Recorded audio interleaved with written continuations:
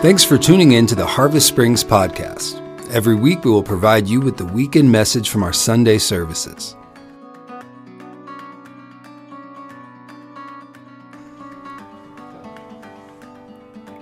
On this episode, the kingdom as a community, a body, and a family.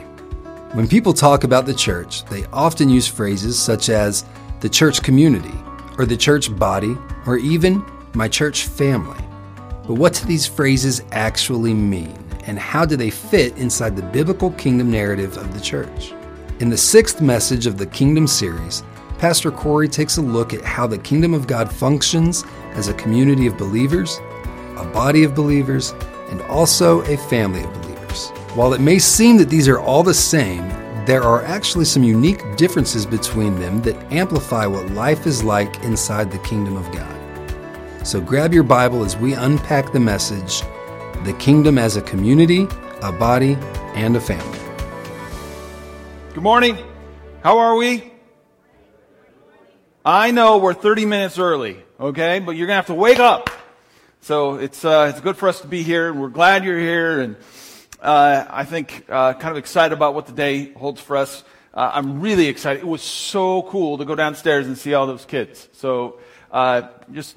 if you get a chance, if you have kids down there, would you just make sure you swing by, tell those volunteers that are ministering to kids thanks for what they do, and we just really appreciate you guys jumping in, bring your kids. And I was thinking about this here just a couple days ago, how important kids ministry actually is. And our kids have been missing out on, obviously you got kids engaging some content on the internet and online and our kids' stuff, and then they get to come and sit through a message that in a lot of ways is not geared towards them, but they've been so gracious and so good to kind of sit and engage the services. But we're really excited about being able to now very intensely be able to talk with our kids about who Jesus Christ is. And it's a cool thing. I'm excited about it and glad we get a chance to do it starting today. Guys, today we are going to kind of try to tie up some loose ends. Over the last several weeks, we have been talking about the kingdom. And specifically, we've been talking about Christ's vision for the church. We've talked over the course of the last 5 weeks that the church, Jesus doesn't use the word ecclesia like is often translated in the church. He only uses that twice, 2 times in the book of Matthew. Most of the time when he talks about what his vision was for this thing right here, he uses the word kingdom. And so we've been talking about what does that mean? And are we being who Christ calls us to be? Now the framework of this entire message is, hey, if we're a kingdom, then guess what? We have a king. We have a king. And we know who that king is. It's Jesus Christ. But today we're going to try to tie in some words that we often hear inside of the church. We use it often to describe what happens as a church. The words community, the words body, and the word family. Now when we talk about the kingdom or the church as a community, right, we'll use things like the church is a community of believers, right? And we go, oh yeah, it's a community of believers. That makes sense. The church is a community. We also will use the word body in place of community, right? The church is a body of believers. Or we'll say the church is a family of believers. And when we use those words, right, to a certain extent, we kind of understand what they mean. But I want us to try to tie in how the kingdom actually translates into us being a community, us being a body, and us being a family. Because all of those things are true about the church. And we, as a church, are a part of God's family. We're a part of His body. We're a part of His community. We're a part of His kingdom. Now, let's tie this together a little bit. Let's start first with talking about community. How many of you guys live inside of the city limits of Great Falls? How many of you guys would say Great Falls is my community, even if you live maybe a little bit outside? Right? For almost all of us, I'm guessing not everybody that's watching online would be in that arena, but for the most part, most of us here this morning would consider Great Falls to be our community. Why would we consider Great Falls our community? Because we live here. Because we live here. There's a proximity to the community and to each other. In fact, communities have three very specific things that make them a community. The first thing would be a connection point or a proximity to one another, a nearness. So we're just going to call that connection. If you live in Texas and you've never traveled to Great Falls, you don't know anybody in Great Falls, right? You've never been here. I'm guessing you're not going to consider Great Falls as part of your community, right? There's no connection to it. But if you live in Texas and suddenly you travel and you move and you relocate and now you're living here, guess what? That connection allows you to then go, this is now part of my community. I am now connecting to it. Every person that connects to community usually is, to a certain extent, utilizing vehicles or avenues of relationship. And so when I say the word connection, I'm just suggesting that we are near enough in order to connect and establish relationship with one another. Real quick, and this is a little plug. Now, this isn't a dig for people watching online today. It's not. But this is a plug for in-person church. Okay? It is going to be really, really hard for you to establish a connection with the community of believers if all you're doing is watching a video online. It's going to be really hard for you. Now, you're going to have a bit more of a connection than if you didn't even watch it all. But you're going to, watching a service online is not an adequate relationship building vehicle. Okay? It's a way for you to get content. It's a way for you to have a sense of connection, but you're never going to build deep, meaningful relationships through that avenue. So it's one of the reasons why I would suggest, right, for us, right, church is an essential thing, because when we gather together, we find those pathways of relationship that allow us to build and forge community, and we need that. The second part of community is just as important. It's this thing called dependence. Think about this. How many people did you have to depend on to make it to church today? You actually had to depend on a lot of people to get to church today. Believe it or not. How many of you drove here? I'm guessing all of you. Right? How many of you made your own gas? Anybody? Right? I'm guessing you had to go to a gas station and depend on someone who owns the gas station, someone who's managing employees, someone who is maintaining inventory.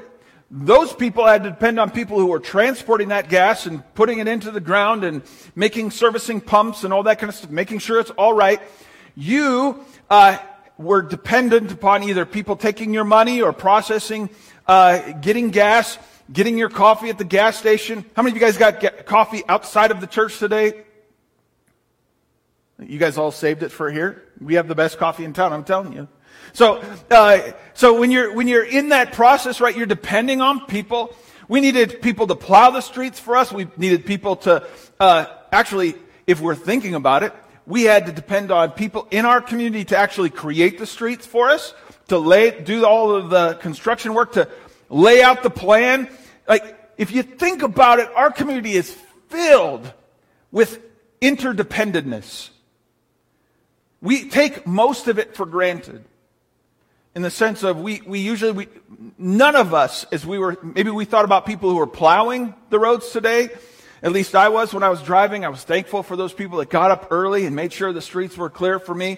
But here's the thing. I didn't think at all about the people who made the road for me, or who did all of the prep work to make sure that there was a road from my house all the way up to the church. I didn't think about the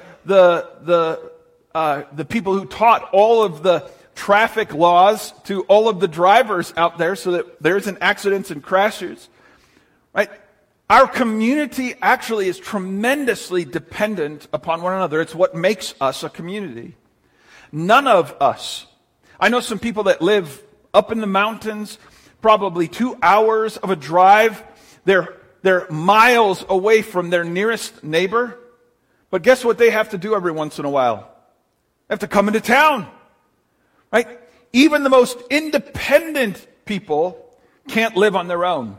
They are dependent upon others. They need others. And so communities, not only are they connected together, there's a sense of proximity and closeness, but they're dependent upon one another. Everyone's doing their part. Everyone's creating, the service that each other needs, and we meet each other's needs and we support one another. That's what communities do. And then there's this third thing called purpose.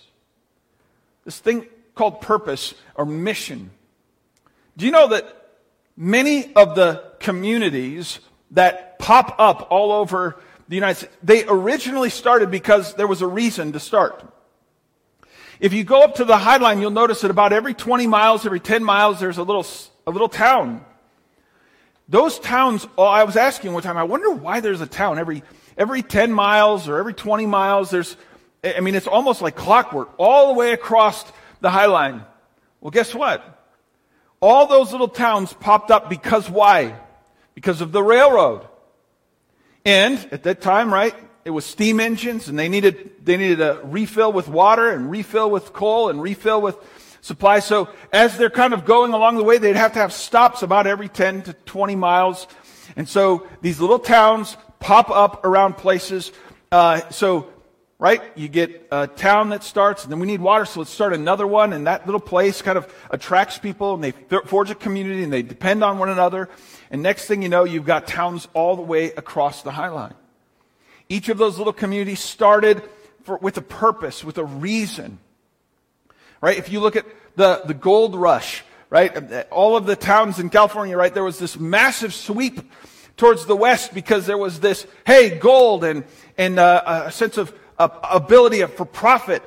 There were communities out in the West that all started because, there was a promise of land and we could get a new start and we could populate. So everyone was coming this way for a purpose, and they would depend on one another.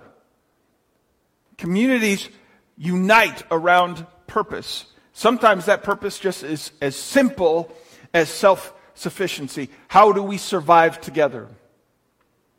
Communities have connection, dependence, and purpose. I want you to take a look at Acts chapter 2. If you have your Bibles, if you just open them up, Acts chapter 2. So Acts chapter 2 is Pentecost. It's the outpouring of the Holy Spirit upon the church. It's kind of the first days of God really moving and establishing the church as the church, empowered by the Holy Spirit. And so, you got Pentecost. Up until that point, there was a group of about 500 believers or so that would gather together. They were praying, they worshiped together, and they were waiting. They were waiting specifically for the promise of the Holy Spirit. And so this group of 500 believers were waiting, and one day, all of a sudden, it happened. Holy Spirit comes upon them. Peter jumps up in the middle of Pentecost, and he gives a message, an evangelistic message. And at the end, I want you to read we'll start in verse 40. And it says, "With many other words, Peter bore witness and continued to exhort them, saying, 'Save yourselves from this crooked generation.' So those who received his word were baptized, and were added that day about 3,000 souls." So all of a sudden, the church went from this group of about 500 believers committed to Jesus Christ to, boom! Can you imagine it going from 500 to 3,000 people as a church? Right? Before COVID, we were a church of about 500 people, roughly. Can you imagine what it would be like to the next Sunday have 3,000 people? And, we would all be like trying to catch our breath a bit. What in the world just happened? And all of a sudden, just imagine now, inside of that context, we've got this massive adjustment that now we're trying to find our way into as a church. We're trying to adjust and forge and develop community together. How difficult do you think that would be if all of a sudden 3,000 people now jump into the church and they're all brand new believers? Just think that through. This is what the early church was trying to deal with. So all of a sudden, in the midst of this new movement of believers, now we have 3,000 new members into the kingdom, and we've got to figure out how to put it all together. Notice how they respond. Notice what the early church looks like as they're trying to forge community together. Verse 42. And they, this is all these new believers as well as the 500 previous ones, right? So they've got the remnant and then these new believers, and what did they do? They devoted themselves to the apostles' teaching. So we're going to rally together. We're going to gather ourselves. Do you sense this place of connection around, hey, the apostles are teaching us because we're new believers. We need more information. We need to understand the kingdom. We need to know more about God. We need to know more about ourselves. How do we fit together in this new kingdom that God is inviting us into? So they devote themselves to learning and to fellowship. This fellowship, this is actually a word that has the connotation of connection, right? We're finding this common ground together. We're united around a common thing. Fellowship. And to the breaking of bread, well, guess what that is? That's something you do together. This is a connection point. Breaking bread together, and to prayer. And awe, it says, came upon every soul, and many wonders and signs were being done through the apostles. And all who believed were together and had all things in common. So notice this passage. Not only were they what? They were connected. They were together. Notice that there's this vehicle for relationship to be built. Connection. But also they are now living in dependence upon one another. They had all things in common. Notice what it describes what this means in the next verse. They were selling their possessions and belongings and distributing the proceeds to all as any had need. So, all of a sudden they said, you know what? This isn't just about me. Hey, you have a need? Here, I have some of that. I have chickens, and my chicken makes 3 dozen eggs. We only use about 5 or 6 every day. Here's 5 or 6 for you, and maybe you need chickens or eggs, so I'm going to give you 5 or 6, for your family, and we're going to share what I have with each other. And guess what? That person goes, well, you know what? I don't raise chickens, but I have milk. I have some cows, so we don't use all of the milk, but maybe you could use some milk. And you know what? I have some property, and if I sell that property, I could take that money and we could pay for that person who has that broken down house, and we could fix your roof. And we all have needs, and we begin to share with one another inside of community. You understand, this isn't just attending a weekend service. This is the church, the kingdom, as a community, forged together in connection with one another, living in dependence on one another, supporting and serving one another, as well as united around what? A common purpose. Notice it says, in day by day, attending the temple together, breaking bread in their homes, they received their food with glad and generous hearts, praising God and having favor with all the people, and the Lord added to their number day by day those who were being saved. That is a statement of purpose. This is a statement of purpose. They are living their lives in community, but they're also recognizing that we are rallied around the person of Jesus Christ. Christ is our King, and we are His kingdom. And kingdoms are made up of communities. And so we are forging this community. We're in connection and relationship with one another. We live in dependence with one another, but we never forget why we exist. We exist because we have a king, and his kingdom should what? Not pass away. I love that song, Ancient of Days. Right? And your kingdom shall not pass away is the Ancient of Days, kind of that last declaration. We know that Christ's kingdom is to not pass away. When Jesus invited the disciples to learn how to pray, what did he say? Right? When you pray, pray like this. Our Father who is in heaven, hallowed be your name. Your kingdom come. The purpose of the church is to do what? To bring about the kingdom on earth. To expand and extend Christ's rule and reign over the earth. That Christ would rule and reign over every heart, not just ours.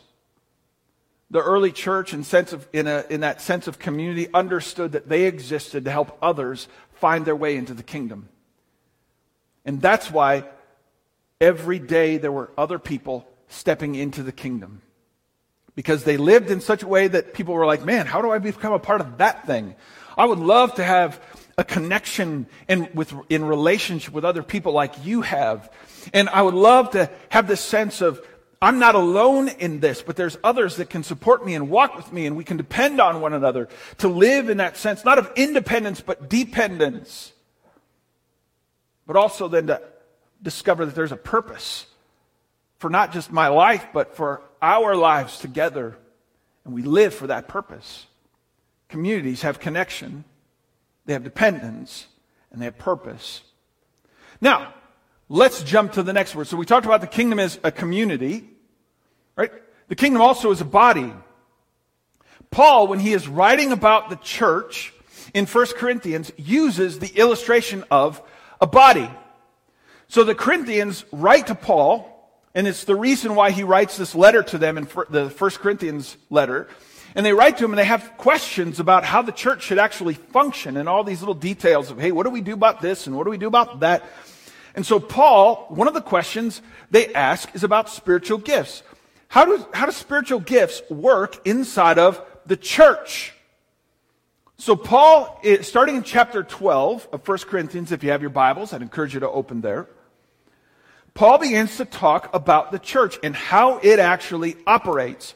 And he uses the description of a body. Verse 12, we'll start there. For just as the body is one and has many members, and all the members of the body, though many, are one body, so it is with Christ. For in one Spirit we were all baptized into one body, Jews or Greek, slave or free, and all were made to drink of one Spirit. For the body does not consist of one member, but of many. Think about this. Paul here, as he begins to talk about the body, clearly says you can't just be an independent person. You cannot, right? I think in Proverbs 15:1 it says, he who separates himself seeks his own desire, quarrels against all sound wisdom. Right? You separate yourself, you think you could be the Lone Ranger Christian, you have deceived yourself.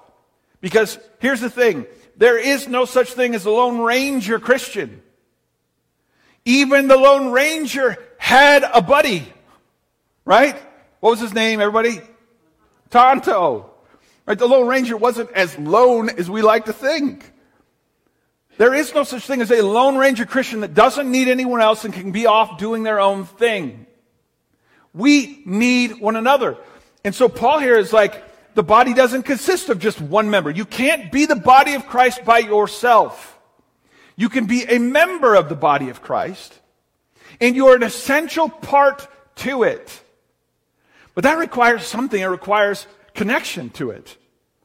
It requires a proximity. If I cut my thumb off, and I left my thumb at home, how many of you guys think that thumb is going to be a real valuable part of my body? There's got to be connection. Yeah, it's kind of a gruesome thought, but it's the reality. We cannot just consider ourselves independent. I don't need anyone else and no one else needs me. We have to live as members of his body. And that requires a humbling of ourselves, an acknowledgement that we aren't the entire thing, as well as a recognition that, let me throw this in, pride. Pride is a preoccupation with self, right? A simple definition of pride, preoccupation with self. Guess what? We often think of pride as being, I think, way too much of myself. Right? I'm the greatest, I'm the best, I don't need anyone else. But guess what also is pride? Thinking about yourself too much. Right? So pride can, I can think too much of myself, but pride also is I think of myself too much. I mean, many people go to the other side, well, I'm not important, I'm not significant, I'm not a part of this thing. Both are pride. Both are selfishness. And both are contrary to what God calls us to as believers. God calls us to humble ourselves and fit into the body. Be who he created us to be. And if you refuse, then that says a lot about what you believe about God and his kingdom. Okay? So God calls us to connect to one another, to live in a nearness, in a closeness, as well as a dependence. Right? I have coffee here, and it is essential for me to be able to get that coffee cup to my lips from time to time. It's an essential function. And I can't do that without this member right here. I can't pick this thing up without my thumb.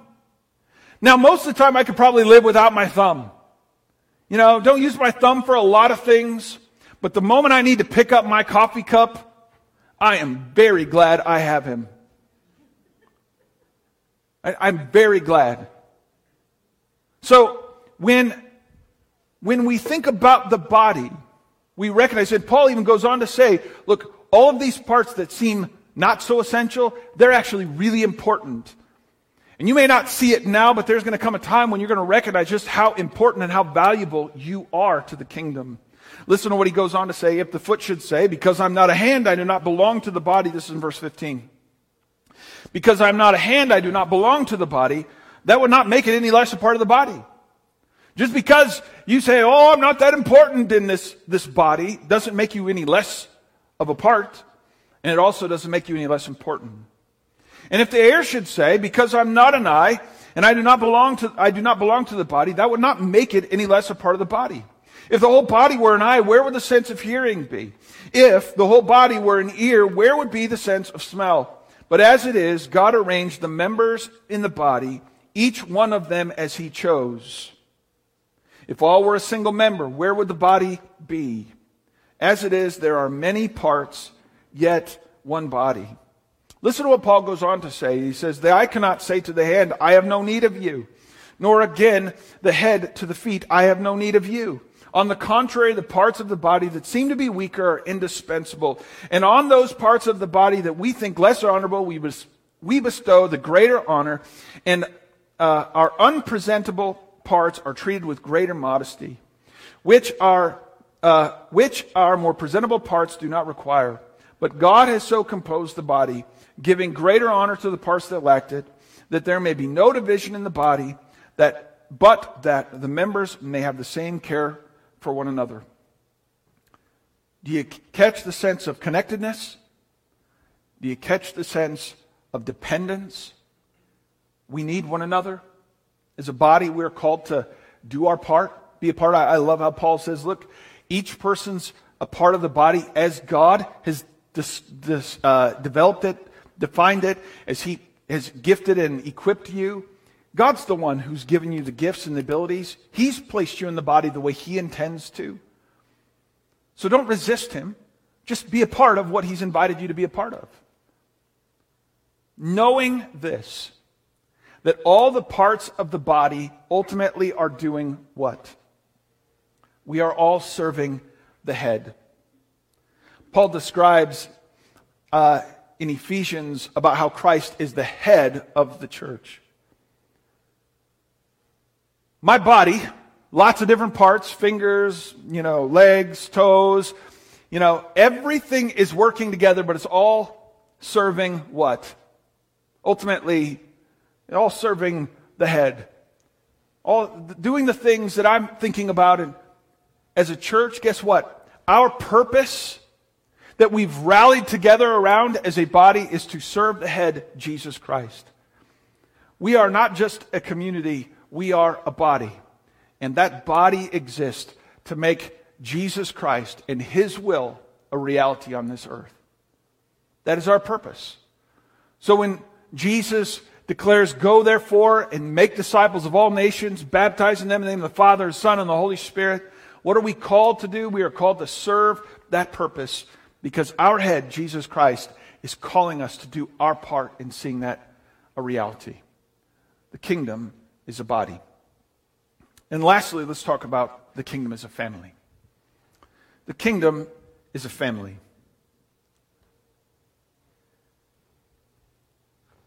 If you open up to Ephesians chapter 1, you'll discover that Paul describes the church in family language. Listen to what he says in verse 3. "Blessed be the God and Father of our Lord Jesus Christ, who has blessed us in Christ with every spiritual blessing in the heavenly places, even as He chose us in Him before the foundations of the world, that we should be holy and blameless before Him in love." Notice the words here. "He predestined us for adoption as sons through Jesus Christ, according to the purpose of His will." That language, adoption as sons, is family language. Now, Paul here is writing to Gentile believers who, when they came to faith, when they put their allegiance to Jesus, in a lot of ways, they were kind of treated as second-class citizens. I'm guessing, my wife and I, we've been kind of exploring foster care and potential adoption. We've been thinking through that whole thing as a family, and I'm guessing that it would be pretty easy in a family that has adopted children that there's this tension between the natural born and the adopted. In a sense, like, oh, well, I'm the natural born one. That's really my parent, right? But for you, you're kind of a second-class member here. You're not really born in this arena. And you can imagine how that tension in the early church was. The Jews, in a lot of ways, thought the Gentiles, you don't talk to them, you don't listen to them, there's no relationship. Gentiles, there's no way God cares about them.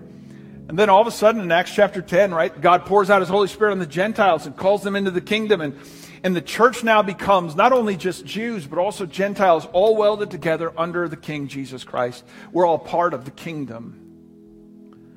So Paul in Ephesians is writing to these Gentile believers saying, look, you guys were adopted in, but you are not second-class citizens in the kingdom. In fact, God has ordained you, predestined you as Gentiles to step into the realm of the kingdom and be just as a significant and part of this kingdom as anyone else. You're a part of the family of God. Your sons and daughters. And God is our Father. He is the great high king over it all. As a family, we find our connection in our relationship with one another. We actually find our connection around our head, our father, right? Around our parents, our family identity. It's what draws us together. When you have a family reunion, right? It's all these, we're pulling ourselves together and we're connecting based on kind of this lineage we have, and it all connects back to kind of our father, our patriarchs. Those family relationships is those places of connection, and God calls us to live with that understanding that we are sons and daughters all in service to the King, our Father. But notice families also have this thing called dependence upon one another. dependence. I was thinking about this just last night, how much our family actually depends on one another. Tasha needs me to take care of certain things. I need her sometimes to take care of certain things. We need the kids to do certain things because we can't do it all on our own. And we're all working together as a team. We're all doing our part. And when we're all doing our part, our family works really, really well together. We live in dependence upon one another. But guess what happens in our family so many different times? We forget just how important our part to play is. And if I just, hey, I don't want to do that, and I go off and I want to watch a movie by myself, or I want to play, read the news by myself, and Tasha now has to do all of it on her own. Guess what happens? Our family doesn't get better. When I forget my part, my role, and that people are depending upon me, or that I'm depending on them, when I stop living in that place, guess what? Our family starts to break down. So it is in the church.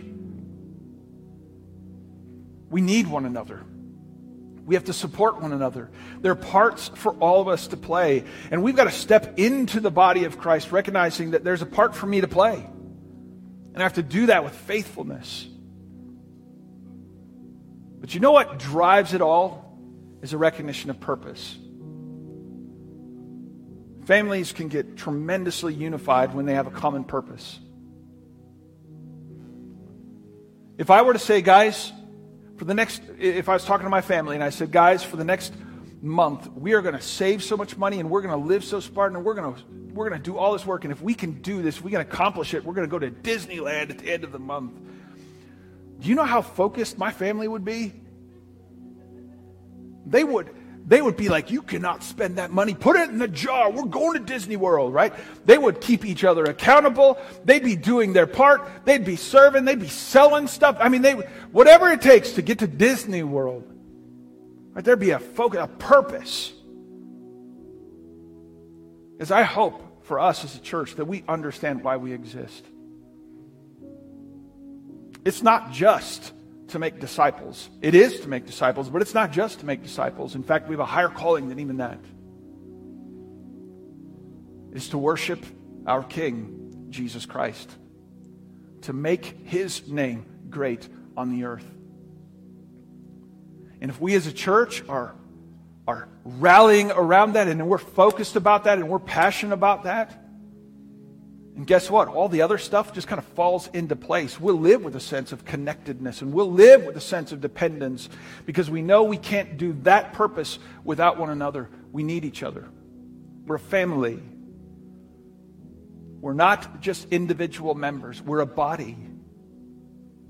We're a community that is gathered together with Christ as our King. We're a kingdom.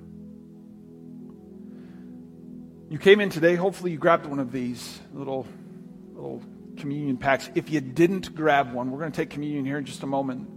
If you didn't grab one, when we go into this kind of meditative song that we're going to go into just here in a moment, just up here, up on the both corners of the auditorium, you can just sneak up here and grab one, come back to your seat. We're going to sing a song together. Jesus paid it all. Christ is the one who ultimately paved the way for us, so that we could be a community, we could be a body, we could be a family. And so, take this, keep it, hold on to it, and then we're going to take together when this song is done. So let's sing together. Thanks so much for listening to the Harvest Springs podcast. Our hope is that you hear the truth of God's Word and that you are encouraged and challenged by it. If you would like to take your faith journey to the next level, check out the Getting Started plan on our mobile app or our website, harvestsprings.com. The Getting Started plan is a 7-day video-based teaching that will help you start your relationship with Jesus off in the right direction. And if there's anything that we can do to help, just fill out a connection card on our website or on the mobile app.